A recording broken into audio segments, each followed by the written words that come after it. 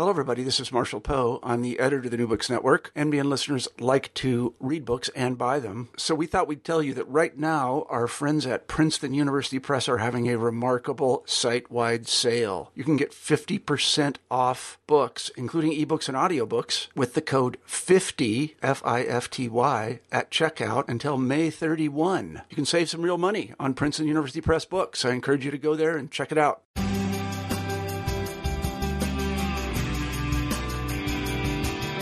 Hello, everybody, and welcome back to the New Books Network. I'm Marshall Poe, the editor-in-chief of the network, and I'm happy to say that today on this show, we have Travis Linneman, who has written a wonderful book called Meth Wars, Police, Media, Power. I don't ordinarily conduct many interviews anymore, but I got a note from the publisher, NYU Press, about this book, and I've been involved in the recovery community for many, many years, and whenever a book like this, a significant book about the war on drugs and recovery, comes across my desk, I try to make time to do an interview, and I'm glad I did because Travis has written a really interesting book about meth in particular. Travis and I, as you'll find out in the course of the interview, are both from the Midwest. In fact, we're both from Kansas, which is, I think, the first time on this show that I've had somebody from Kansas. That can't be true.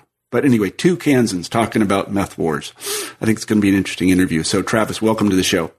Thank you. Glad to be here. All right. Could you begin the interview by telling us a little bit about yourself? Sure. My name is Travis Linneman, obviously. I'm a assistant professor of justice studies at Eastern Kentucky University, which is in Richmond, Kentucky. I'm a sociologist by training. I'm in my third year at Eastern Kentucky, and I was at Old Dominion University for 3 years in the course of writing this book as well. Mm-hmm. Now, you had a life before academia. Can you tell us a little bit about that? Sure. I feel like I've been around. I came to academia a little bit late in life. Like a lot of people, I suppose, that write about criminal justice and criminal justice issues. I started out as a practitioner. I got an exposure to it early on, working in youth group homes, and just kind of, jumped from job to job until I ended up as an intensive probation officer in Manhattan, Kansas. And that was around 1998, and that's kind of what introduced me to the what would eventually be the framework and topic of the book. So 1998, the state and federal governments were really ramping up or broadcasting concern, alarmist kind of warnings about methamphetamine. So I would attend trainings and receive instruction from my supervisors and from the courts about the issues allegedly surrounding meth. And I'd go in the field and look for those things. And oftentimes I didn't find that the instructions that I was receiving from my supervisors and the rhetoric coming from state and federal governments was necessarily lining up with my observations. So several years later, I found myself in graduate school, and I was looking for a topic for a dissertation, and started reviewing literature on drug war in general with an eye to write something on mass imprisonment, particularly how mass imprisonment might actually be observed, and how we could document the effects of mass imprisonment in small communities in the rural Midwest where I'm from. And I just kept coming back to meth, either from key kind of signposts in the literature, but also conversations that I had with key people, whether they were academics or practitioners in the field. The kind of this juncture between political rhetoric and my experiences as a practitioner, and also somebody that grew up in a small town in Kansas, led me to think that there might be a useful question there for a dissertation project. Mm-hmm. So the topic found you. You didn't find the topic.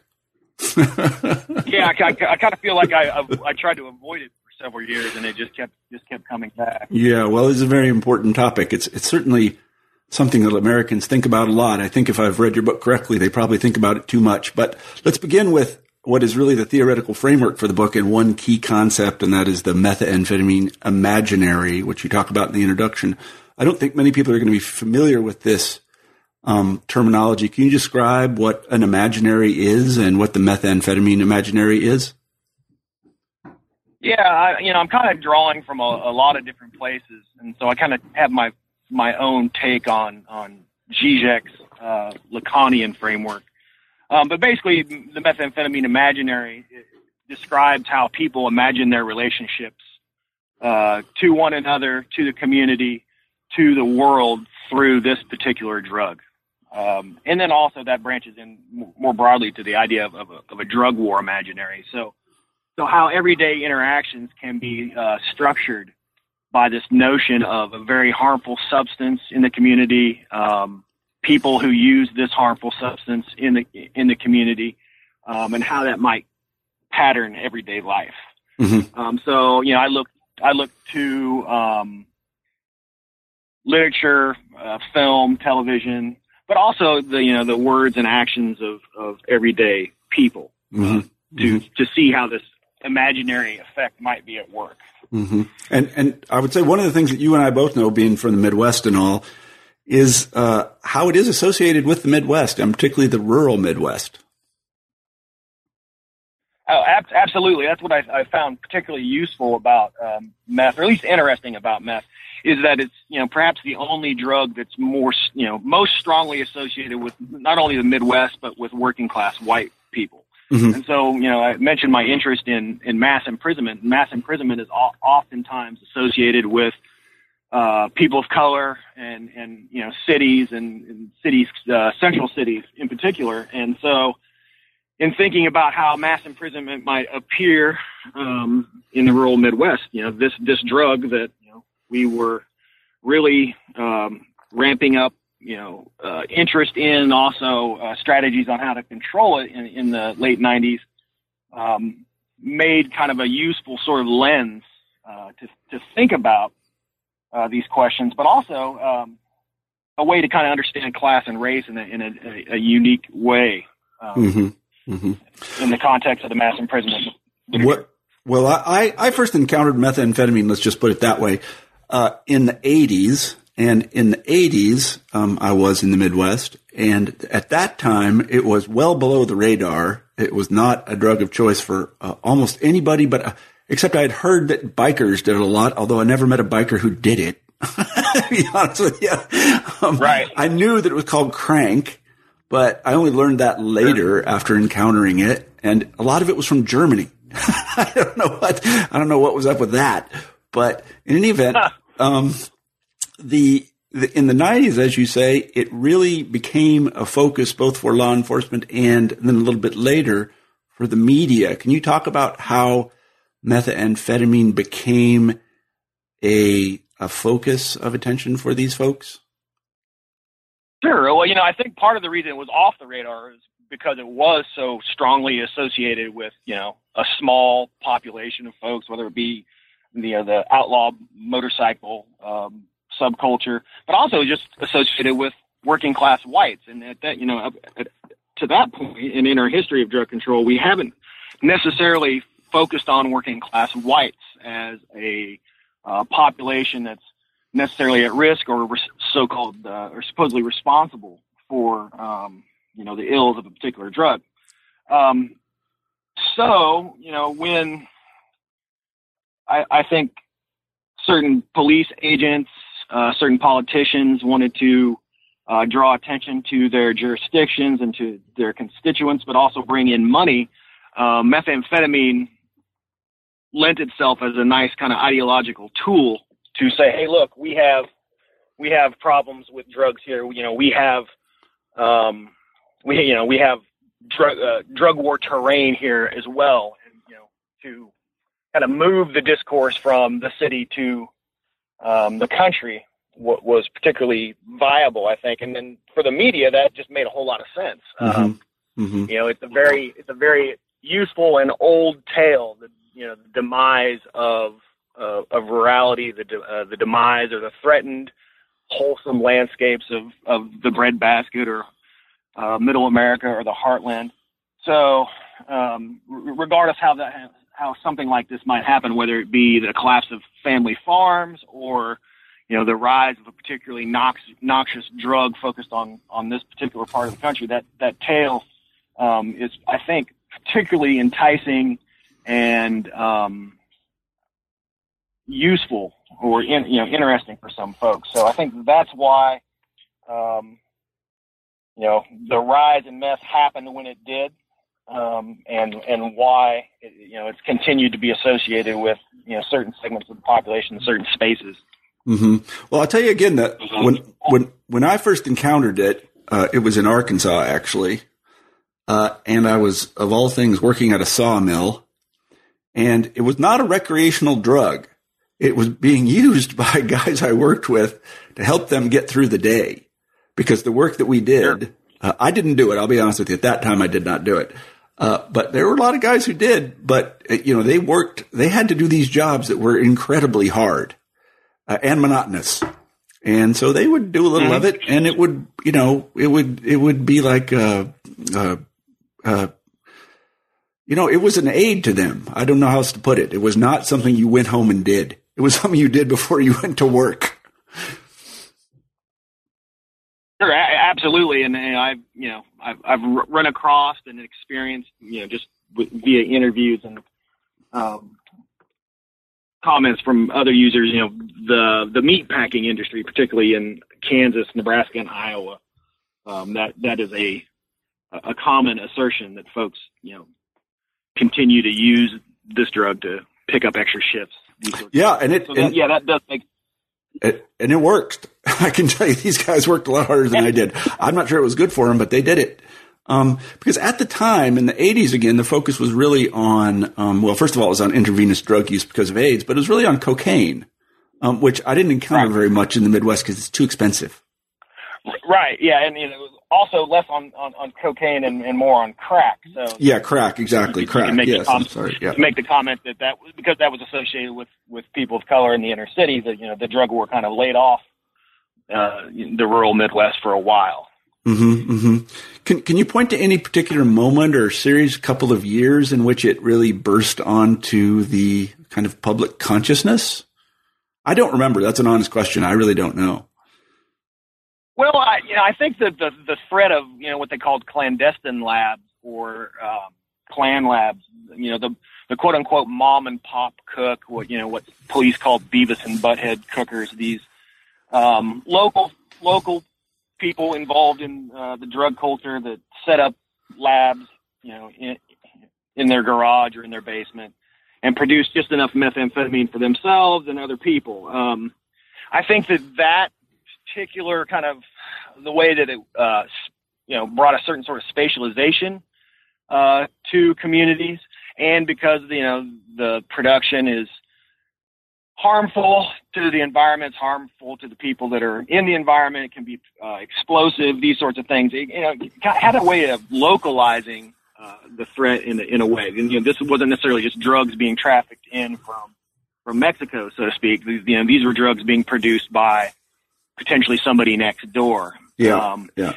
And so I think that made it, that was particularly kind of alarming for everyday people. But then again, I think it was compounded by the fact that the feds didn't really track methamphetamine at all until the late 90s, and didn't track meth labs in any sort of systematic way until then. So when they started to do it, they had a kind of natural explosion, so to speak, in the number of labs that they were able to report on. So all of a sudden they had this, in a way, socially constructed phenomenon. They started recording on it at a certain time, and they said, from year X to year Y, we've had, this percent increase.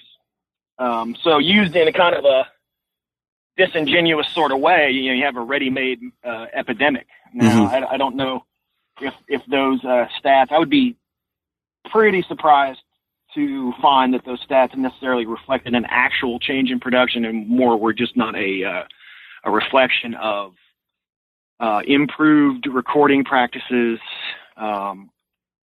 that made it look like there was this explosion. Yeah, I see just what you mean. I think those things. I was going to say, even in the early 80s when I first encountered it, and some of it was from Germany, I was told by people, I won't say who, that you could make it from Sudafed. And I thought that was kind of amazing. Oh, yeah. And then I lost track of it for a long time, must have been 15 years. And then I went to buy Sudafed at the drugstore and they told me they needed my ID. And I did not understand that at all. And then I thought back, what's going on there? Yeah, that's kind of a consequence of legislation that kind of occurred at the tail end of what I would consider the federal government's real interest in methamphetamine in 2005. There was state legislation, kind of model legislation that sprung up in states like Oklahoma and Kansas that sought to restrict pseudoephedrine, which is kind of one of the main precursors for that type of local small methamphetamine production. And then it was passed as part of the Patriot Act in 2005, the re-up of the Patriot Act. So there's a small rider or a provision called the Combat Methamphetamine Act that was included in the Patriot Act that made pseudoephedrine restrictions federal law. Mm-hmm, mm-hmm. So that's kind of a component of what I would call the methamphetamine imaginary almost. So when you encounter this restriction, you're led or you're almost forced to wonder, why do we have these restrictions? What types of people are in the community that cause such a law, and how might they still be, in play in the everyday? And this was at the same time, I have to say, this was in, I guess, 2005, between 2005 through 2010. And I came to understand that all of my students were on Adderall. Oh, yeah. Yeah. So I was sort of wondering about the hypocrisy of this, but Well, yeah, Adderall is widely prescribed, and methamphetamine has been sold legally under the brand name Desoxyn for 70 years in the United States. Uh-huh. So it is very much kind of contradictory. Uh-huh. But, yeah. So oftentimes police aren't free about that. So in your research, you talk a lot about the way in which the press and the media have taken this to town, so to say. And one of the things you discuss is, of course, Breaking Bad, which was kind of a revelation to me. I watched it and I thought it was entertaining. Can you talk a little bit about that? Sure. Yeah. I use Breaking Bad to kind of more explain or flesh out this idea of the imaginary. So Breaking Bad, tells the story, this really interesting, captivating story of Walter White, just average, everyday chemistry teacher, brilliant chemistry teacher who, gets ill and is forced to enter the drug trade as a way to provide for his family should he die. And so the narrative of the story basically it hinges upon or focuses on methamphetamine. So, I think the most gravitating part of the series is its characters, particularly Walter White. You begin, really caring about the guy, and you're constantly flipping back and forth in, having empathy for him, but then also hating his actions. And he really does kind of become a monster. So his transformation from a, milquetoast chemistry teacher to a drug kingpin, this, monstrous murderer, hinges upon methamphetamine. And so I think that's a very useful sort of window into this idea. When a crime occurs, do we go searching for, the old standby stereotypical explanations? Was the person on drugs? Were they stealing to provide for their habit? And with Walter White, we asked those same sort of things. Did he do it to provide for his family, or did he do it because he was power hungry megalomaniac? And I think the question we should have been asking all along that Breaking Bad never really gets at is, why was a decent school teacher without decent health care, sure, without life insurance for his family and these sorts of things? Mm-hmm. But our fixation on the lure of the drug trade and the darkness of the violence that obviously is always connected to the drug trade always, I think, tends to overshadow that. So if it does it in the imaginary with Walter White, I think we can also look for the ways that we use methamphetamine in the drug war also to overshadow kind of some of these more grim realities of everyday life mm-hmm. for people, in the quote unquote real world. So, yeah. Well, this sort of.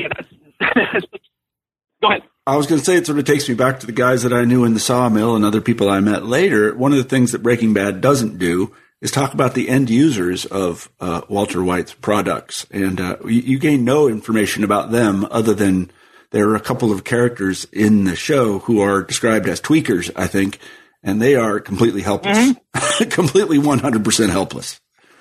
That's not my experience with people that use this stuff. No. Yeah. And, again, the question's not asked, well, why are they using it? Or, what else is going on in their life? They're just kind of degraded junkies without any sort of human agency or complexity. And I think that's a thing that we tend to do with people that we deem drug users or addicts. Yeah, it was a kind of startling omission from Breaking Bad because a standard sort of sub-narrative in these sorts of television productions or movies is they usually follow an end user. I'm thinking of something called Traffic, which was originally a German production. And then and in that you do actually follow somebody who is a user of heroin. It's a politician's daughter, if I recall correctly. And, she crashes and burns, pretty dramatically.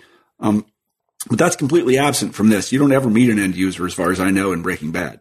Not so much. I think the two, very stereotypical, quote unquote meth heads, their characters, their names are even Spooge and Stooge. Yeah, exactly. Those are the guys I'm thinking about. Yeah, right.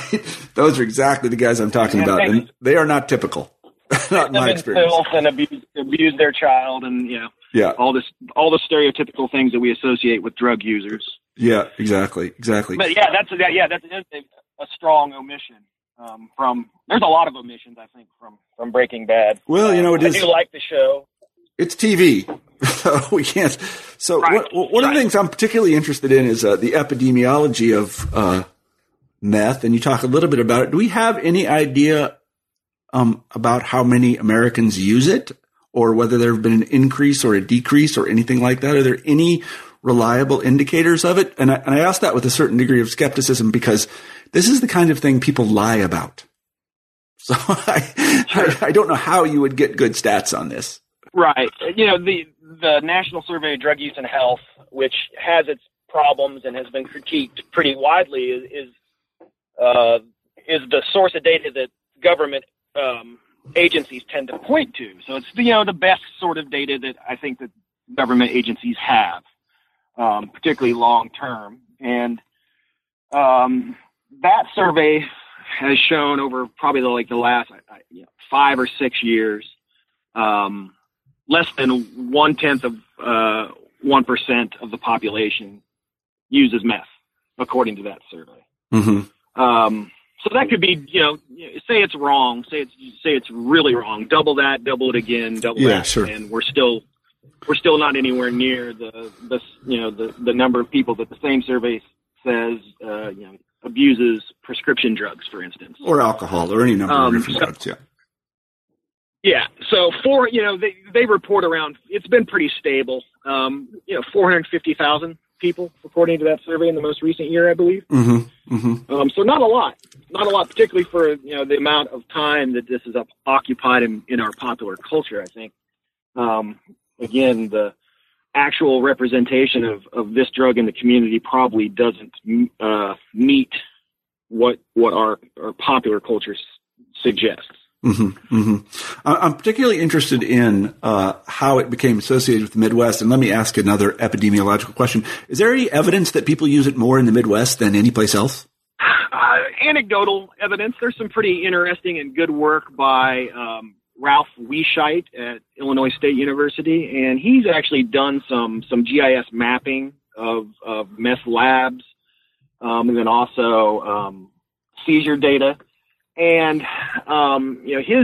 his kind of conclusion was that meth markets tend to spring up in geographical locations that are absent of a cocaine supply. Mm-hmm. So in out of the way rural places that don't have, connection to cocaine markets, methamphetamine might, particularly, the early production in clandestine labs, by local producers, kind of filled a stimulant void, so to speak. If you couldn't get cocaine, you know, methamphetamine was an option. And so I guess it follows, you know, they've called meth poor man's cocaine for years. White man's crack also, I've heard from users. So that seems plausible. You know, the first, Philip Jenkins, a historian at the University of Pennsylvania, wrote a paper and a book in, I believe, 1991. And the first meth markets that the federal agencies had identified and that he discusses, Pennsylvania, particularly Philadelphia, and that was associated again with a outlaw motorcycle group, but then the West Coast and Hawaii. And so at that time, you know, particularly the rural Midwest was not considered, you know, borrowing from Nick Redding's book, Methland. I think that there was a considerable amount of cultural and political work that helped kind of push the narrative and fix it in states like Iowa and in Kansas and Missouri in particular. But then also, you know, some significant changes, like I said, with the lab production rates and things like that helped kind of bolster that narrative. Do we have any idea how much of it is produced in mom and pop labs and how much of it is produced in kind of factories in Mexico or someplace else? Well, yeah, I mean, the 2005 Combat Methamphetamine Act, you know, the federal government will tell you that that act and also the state legislation before that significantly interrupted the clandestine production in the United States. I'm a little skeptical of that, and I think I try to show this in the book that the lab seizure rates, at least in states like Kansas, were dropping prior to the imposition of those laws. But it is usefully lined up, I think, at least politically, with renewed focus on Mexican drug cartels. So now, you know, there's actual policy papers and even, you know, speeches and these sorts of things that in very certain terms say we've solved the clandestine methamphetamine problem, but that hasn't, you know, reduced demand. Now meth is coming from Mexico via cartels. You know, the DEA, we're looking at Mexican cartels for meth trafficking in the early 90s, and I don't think that that ever really changed much on the importation end. So I think it's more of a political device to accomplish other things, and kind of bolster the threat of Mexican drug trafficking. Yeah, I would say, and I don't know for a fact, but I don't think that meth is terribly attractive to drug cartels and such because there's not a lot of money in it. It's powerful and pretty cheap to make. Yeah. That's just my guess. Now let's go.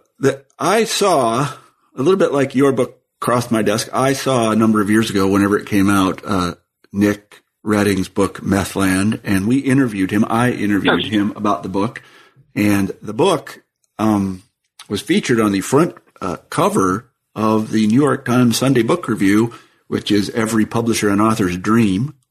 And I talked to Dick, and he's a sensible guy. And he went to a place I knew. I was actually teaching at the University of Iowa at the time, and I knew where Old Wine was. I'd been there. Can you talk a little bit about that book and its reception and production and so on and so forth? Sure. You know, I think his book, it's an interesting book, but I think what it does is it taps into this idea of a threatened way of life and a threatened land.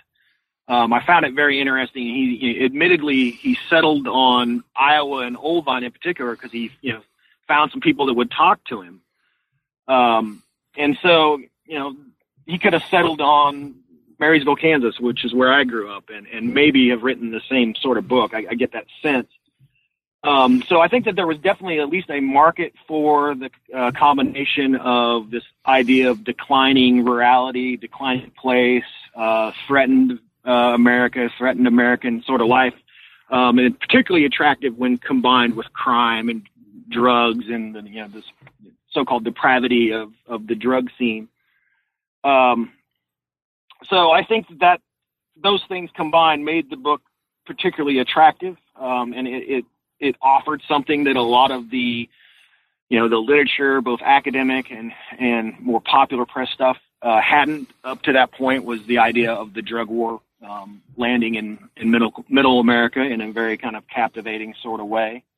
I think the most telling sort of thing is the reception that the book got from residents of Oelwein. I actually made a special trip and spent a couple days in that area to take a look at it and to get a sense if it really was, meth land. And, it seemed very familiar to me. It was very much like the town I grew up in. It was, nice Midwestern farm town. Mm-hmm.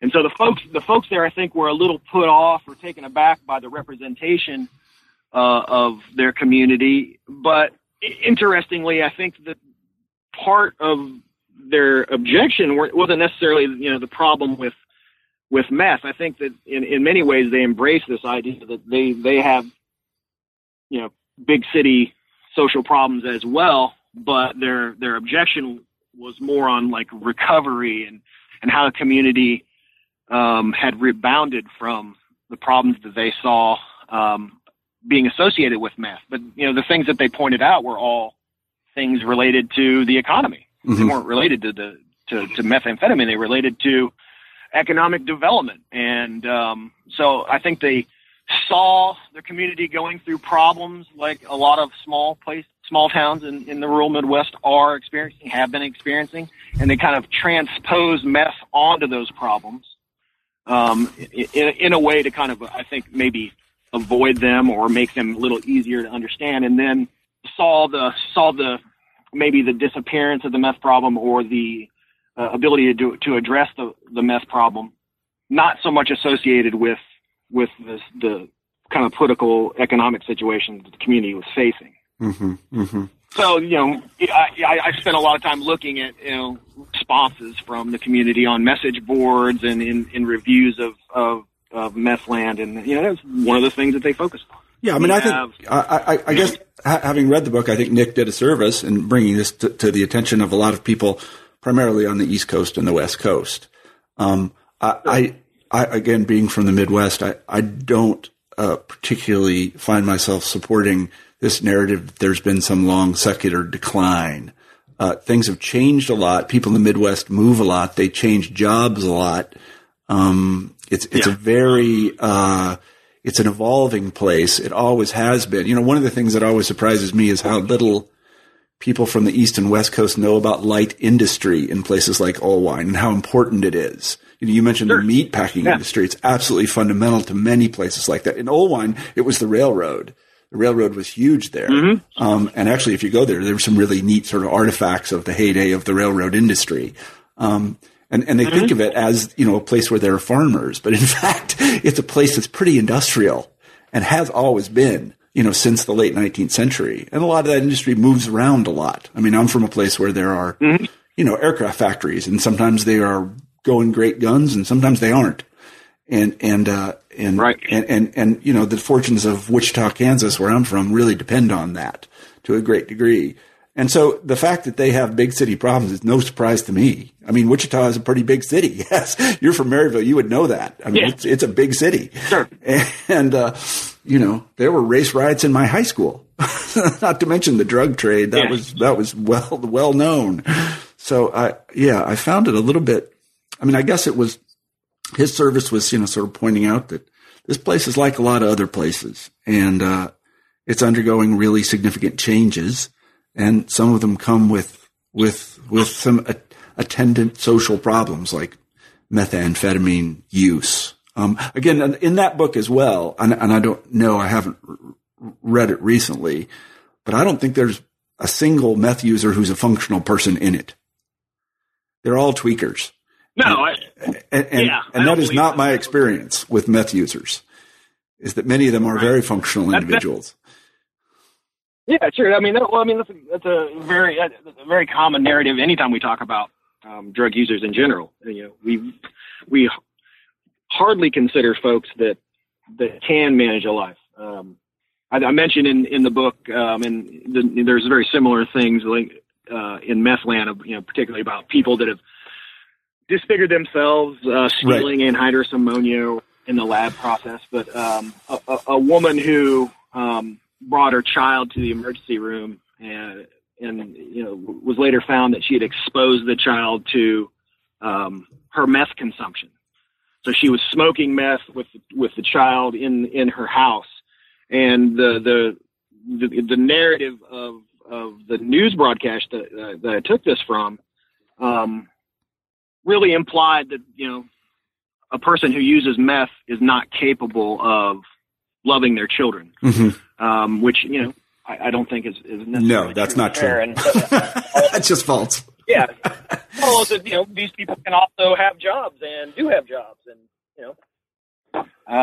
yeah, I mean, you mentioned again to go back to the meatpacking industry. I know a little bit about it. I don't think people understand what it means to work in a meatpacking plant. I don't think they get it. It's brutally hard work. Yeah, I lasted 7 days when I was in my early 20s in Emporia, Kansas, at Iowa Beef Packing Plant. Right. It's not fun at all. No, it's not. And you would probably want to have stimulants too if you worked in one of those places. I know the sawmill kicked my ass, and I know people who have worked in the meat packing industry, and it's just absolutely brutal. So I don't want to say that these things are good for people, but it's understandable why they use them in this way. But this is a part of the narrative which is never mentioned. We'll give school children tons of Adderall so they can do better on their SAT. But when, some guy that works in a, meatpacking plant does meth so he can get through the day or 2 shifts or something, then that's, of course, horrible. We can't have that. And he can't take care of his children and so on and so forth, which, is the ripest bullshit, if you'll pardon my French. So the approach that you talk a lot about this. The approach that law enforcement took to this was, I want to use the word meretricious, meaning that they kind of used it as a way to get additional funding and to draw additional attention to themselves. Can you talk a little bit about that? Oh, sure. I think that this follows a pretty consistent pattern with law enforcement and policing in the United States. And not just related to meth, but a number of different social problems. I mean, the FBI was bolstered in the late 70s when they were facing potential budget cuts. They were bolstered by the threat of serial murder, and they really played it into that threat to make sure that they were viewed as necessary by the public. There's a really interesting book by Philip Jenkins again, who wrote a little bit about that. With meth. The threat to the community, whether it be from labs or to children, brought in funding, does still bring in funding to states. So part of the 2008 stimulus package after the 2008 crash, one of the things that was offered to states like Kansas was a rural law enforcement methamphetamine initiative, which, was a fund of several $1 million distributed directly to policing in states that had already established a problem with meth. So this money was or can be used for things like in Army-style weapons, body armor, these sorts of things, but also for anti-drug messaging and anti-drug education programs that haven't been shown to be necessarily useful or even in some cases harmful. So I'm talking about DARE-style programs that don't enjoy a lot of empirical support. There is a project, the Meth Project, which is the brainchild of a billionaire named Thomas Siebel that lives in Montana, but basically it uses these really alarmist, grotesque, shocking ads as a way to deter particularly youth meth use that also hasn't enjoyed a lot of empirical support. So, this sort of, the idea that this was was and is a big issue for certain populations and certain locations, allowed policing to kind of get some things that they needed or get some things that they wanted and bring money into the state from federal sources, but also at the state level. Local communities saw an increase in resources directly related to this problem. So one thing that I find interesting is that I work with recovering addicts sometimes, and particularly heroin addicts. And one of the things that has been popular among clinicians, and I think also increasingly among law enforcement agencies, is a harm reduction strategy. In other words, don't throw these people in jail, give them some sort of maintenance so that they won't have to engage in criminality to do whatever they're doing. This has been completely absent, as far as I can tell, from the war on methamphetamine. Is that correct? Yeah, absolutely. And I would definitely agree. And I think that part of that, or maybe a reason for that, is, kind of the imagination of the meth user as being a super violent, erratic, quote unquote, tweaker that does absolutely horrible things because of this drug or for this drug. So there's no harm reduction for meth users, just very stiff penalties. And this was one thing that I think I talked to Nick about when I was interviewing him about the book, is that he has an anecdote in there where I think he walks into a bar and he more or less says that you can always identify somebody who's using methamphetamine. That is not my experience at all. No, I think that's pretty unfair, actually. And I tried to make that point in the book and in other things I've written, and particularly this idea that was proffered by the Faces of Meth program that came out of Multnomah, Oregon, in the early 2000s. The idea that meth absolutely ravishes the body of every user. But some of the indicators that are associated with meth, thin frame, well, sure. Bad complexion, well, sure. Bad teeth, well, sure. But those things are also, markers of other things like not having good nutrition, working long hours, not having health care.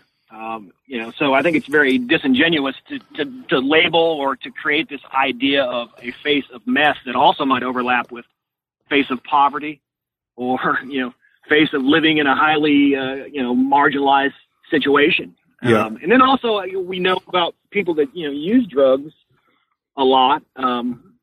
People rarely just stick to one thing. So it's very difficult to say that, a face is just the face of meth. It could also be a face of a number of different substances. Yeah.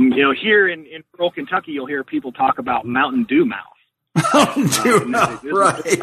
That's funny. Mountain Dew mouth. It's an actual thing that, people insist is a thing, that, the certain people, largely poor folks in the reaches of some of the haulers here, supposedly live only on Mountain Dew, and it rots their teeth out. One of the first things the guys in Arkansas in the sawmill told me was that Mountain Dew has the highest amount of caffeine in it of any soft drink, and that's what I should drink. I think I've heard that as well. I don't know if it's true, but that's what they said. Yeah, I've heard that. It was before energy drinks came into fashion, I guess. Right, exactly. Yeah, exactly. Good point. Energy drinks. Now, they definitely are. Yeah, no, those things are crazy. One of the things I do remember, and I'd like to hear you talk a little bit about this, was, I don't know why I remember this, but meth mouth. Do you remember that? Sure, yeah. Yeah, and this was the idea that... Go ahead. That's one of the things that the Faces of Meth program really played upon, and the federal government Partnership for Drug-Free America really used as this really shocking sort of signifier of meth use was, the tooth decay associated with it. But there's some disagreement on even on this. But it's such a strong cultural image that you have a hard time arguing against it with people. But there's research by dentists that suggests that methamphetamine use isn't any more problematic for oral health than, say, something like cocaine or smoking or or a number of other things that you can do. So I think it was, again, a useful marker. And I think the problematic thing is it's a often misapplied marker. So just like Redding said that, he can spot a meth user in a bar. I had a police officer tell my aunt that, I mentioned this a little bit in the book, but yeah, you do. He came to the family farm and asked to hunt, kind of unsolicited, just showed up on the property and asked to hunt for birds on the property. And he remarked that as he drove through their little town, he was stunned by all the meth heads that he saw. And, this is a really small town. I'm talking 400 or 500 people. And I can't imagine there being even that many people on the street to diagnose, other than maybe the folks that were working at the trailer factory getting out for their lunch break. And, people that do hard work and, just put in a hard shift welding might look a little rough, yeah. But that isn't necessarily an indicator of drug use. So I think that's kind of problematic logic, but it's very popular and it doesn't go away. No, it really doesn't. It's quite true. And I, as I say, I work with a lot more alcoholics than I do with drug addicts. And I can tell you, most alcoholics do not brush their teeth. I'm telling you what, that's one of the first things to go. It's one of the first things we tell them to do too. You ought to brush your teeth. But yeah, you got better things to do. So you've thought a lot about these things, and we appreciate that quite a bit. I think you've tempered some of what has been said in the media. I'll call it sensationalism. I don't think you call it that, but I will, concerning methamphetamines. What should we do about it?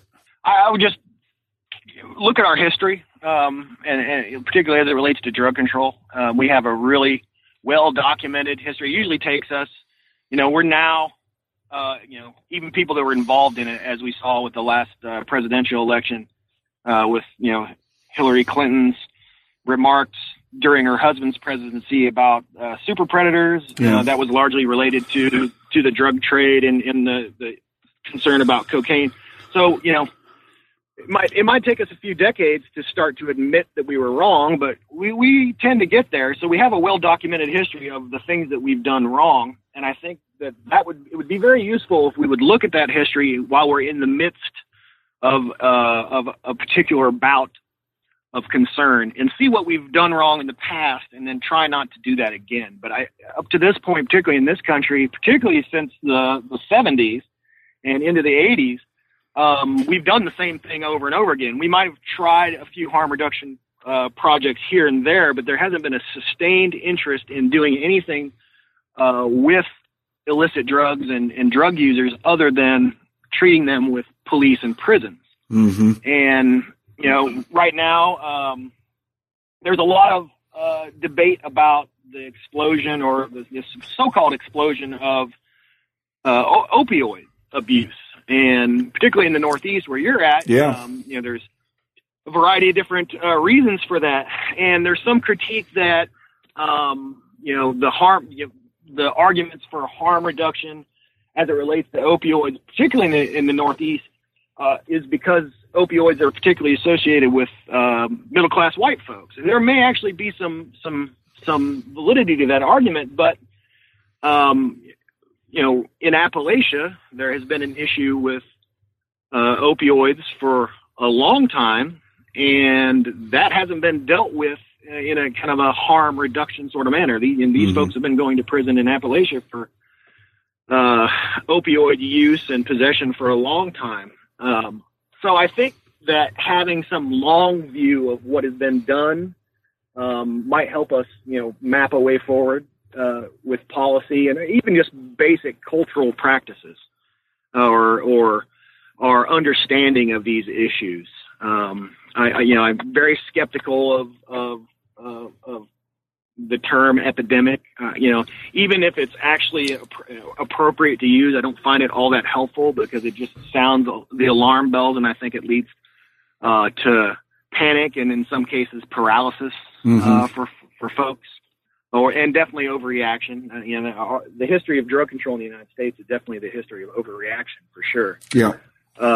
So looking at our history, being mindful, being critical consumers of news stories, being skeptical of the word epidemic, And then also, being skeptical or at least questioning the idea that, as you pointed out, drug user is automatically a violent criminal or irredeemable.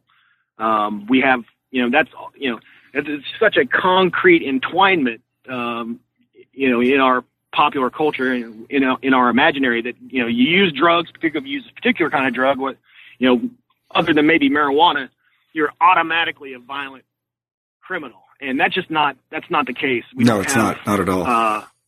Don't have statistics that suggest that. My experience doesn't necessarily suggest that, but the word on the street does suggest that. And I think we need to contest the word on the street because, we end up treating all drug users like, violent, criminals. And, we know what we do with those folks in this country. We put them in prison or worse. Yeah. So what you know this, and I don't know the answer to this question. What happens if you get caught with a few grams of methamphetamine in Kentucky or someplace?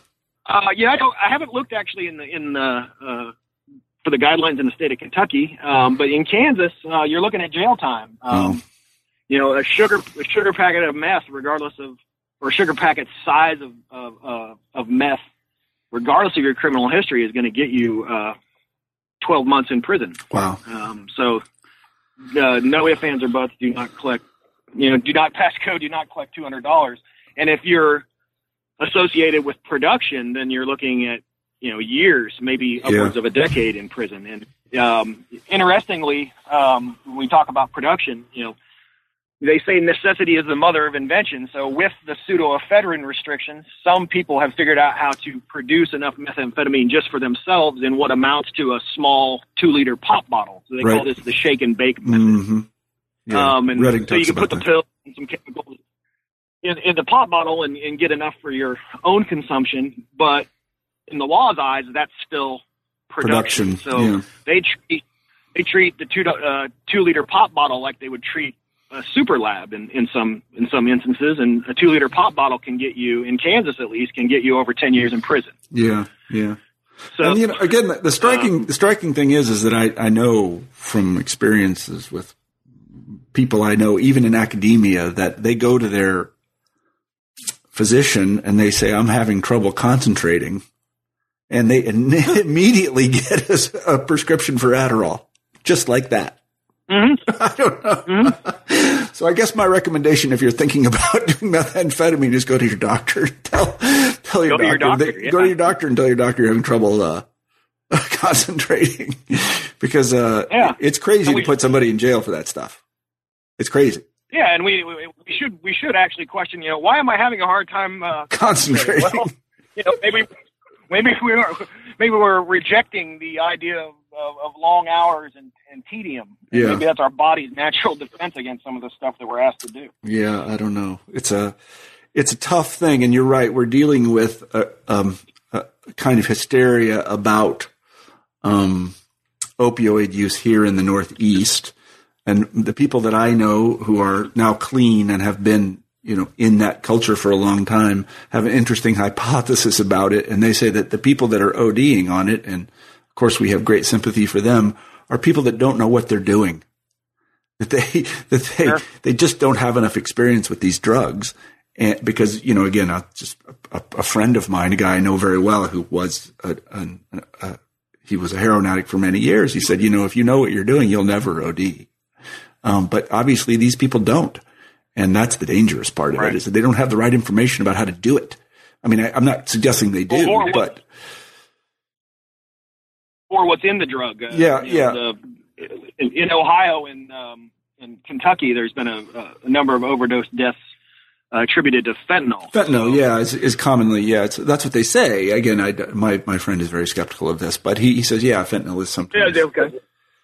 Cut it with fentanyl. Yeah, that's right. Well, it's a kind of sad thing. My heart bleeds for the Midwest, both in the sense that I'm from there and that maybe they are suffering this thing, and I hope for harm reduction strategies. I guess I'm part of a harm reduction strategy myself, so I'm biased. Well,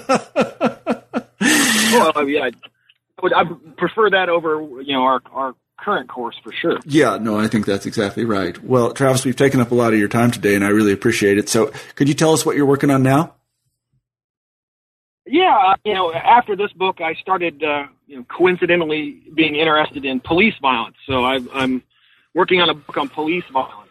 It looks at that topic in a similar sort of way as the Meth Wars did. Mm-hmm. Okay, well, I hope you come back on the show when you're done with that project and the book comes out. Definitely get in touch with me, okay?